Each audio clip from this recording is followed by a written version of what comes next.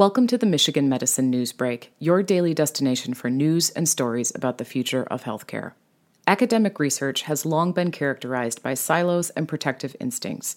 However, a new crop of fresh-thinking physician scientists are turning that model on its head, and the results are saving little hearts.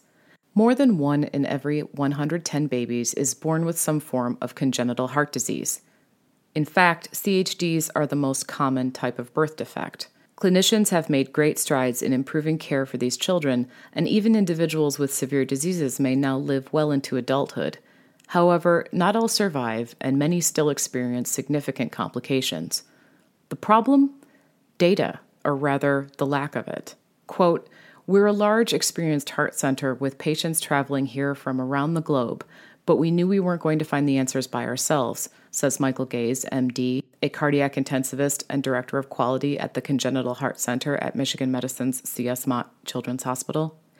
By scientific standards, even the highest volume heart centers may not see enough patients with certain types of heart defects to allow in-depth study of treatments and outcomes. Several initiatives had begun to collect information across hospitals for research studies and other purposes, but participating hospitals often only had access to their own data at best, and opportunities to share information across hospitals and learn from one another were limited. In addition, many efforts focused only on one aspect of care and short-term outcomes, making it difficult to evaluate the broader impact on patients and families, including long-term survival, quality of life, and need for subsequent care across the continuum of CHD management. Fortunately, Gaze and his colleagues at U of M weren't alone in dreaming of something better.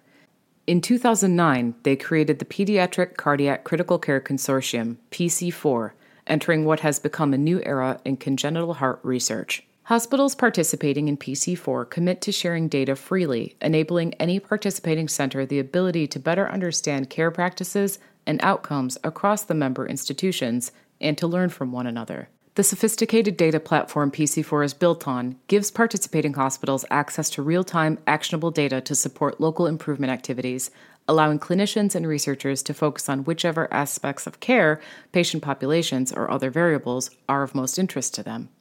In essence, the Mott researchers and their colleagues took down the walls and barriers isolating hospitals from one another and created a single state-of-the-art data repository accessible to all within the network. PC4 has grown from 6 to 57 member hospitals and counting in the last 6 years. While the time in the ICU is important, however, in order to expand these efforts beyond the cardiac intensive care unit setting, PC4 recently joined forces with 4 other large research and improvement networks, together forming a new initiative known as Cardiac Networks United. Quote, "Cardiac Networks United member institutions span more than 2/3 of all hospitals caring for congenital heart patients in the U.S., says Sarah K. Pasquale, MD, pediatric cardiologist and director of research at the Congenital Heart Center at Mott.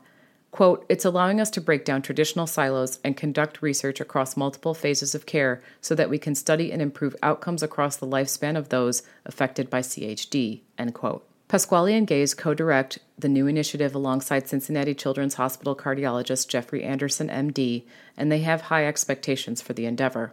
Quote, "We're building an integrated, scalable infrastructure for research and improvement efforts in the field.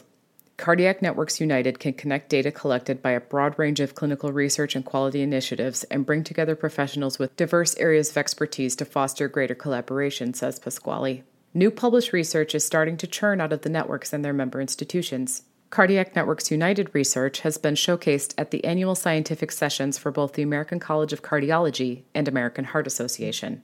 The early success of the endeavor also spurred a partnership with the Children's Heart Foundation, which made a $1.5 million gift to support large-scale research and quality improvement initiatives led by Cardiac Networks United. Quote, "This approach of collaboration and data sharing is really changing the way we do things in the field," said Gaze.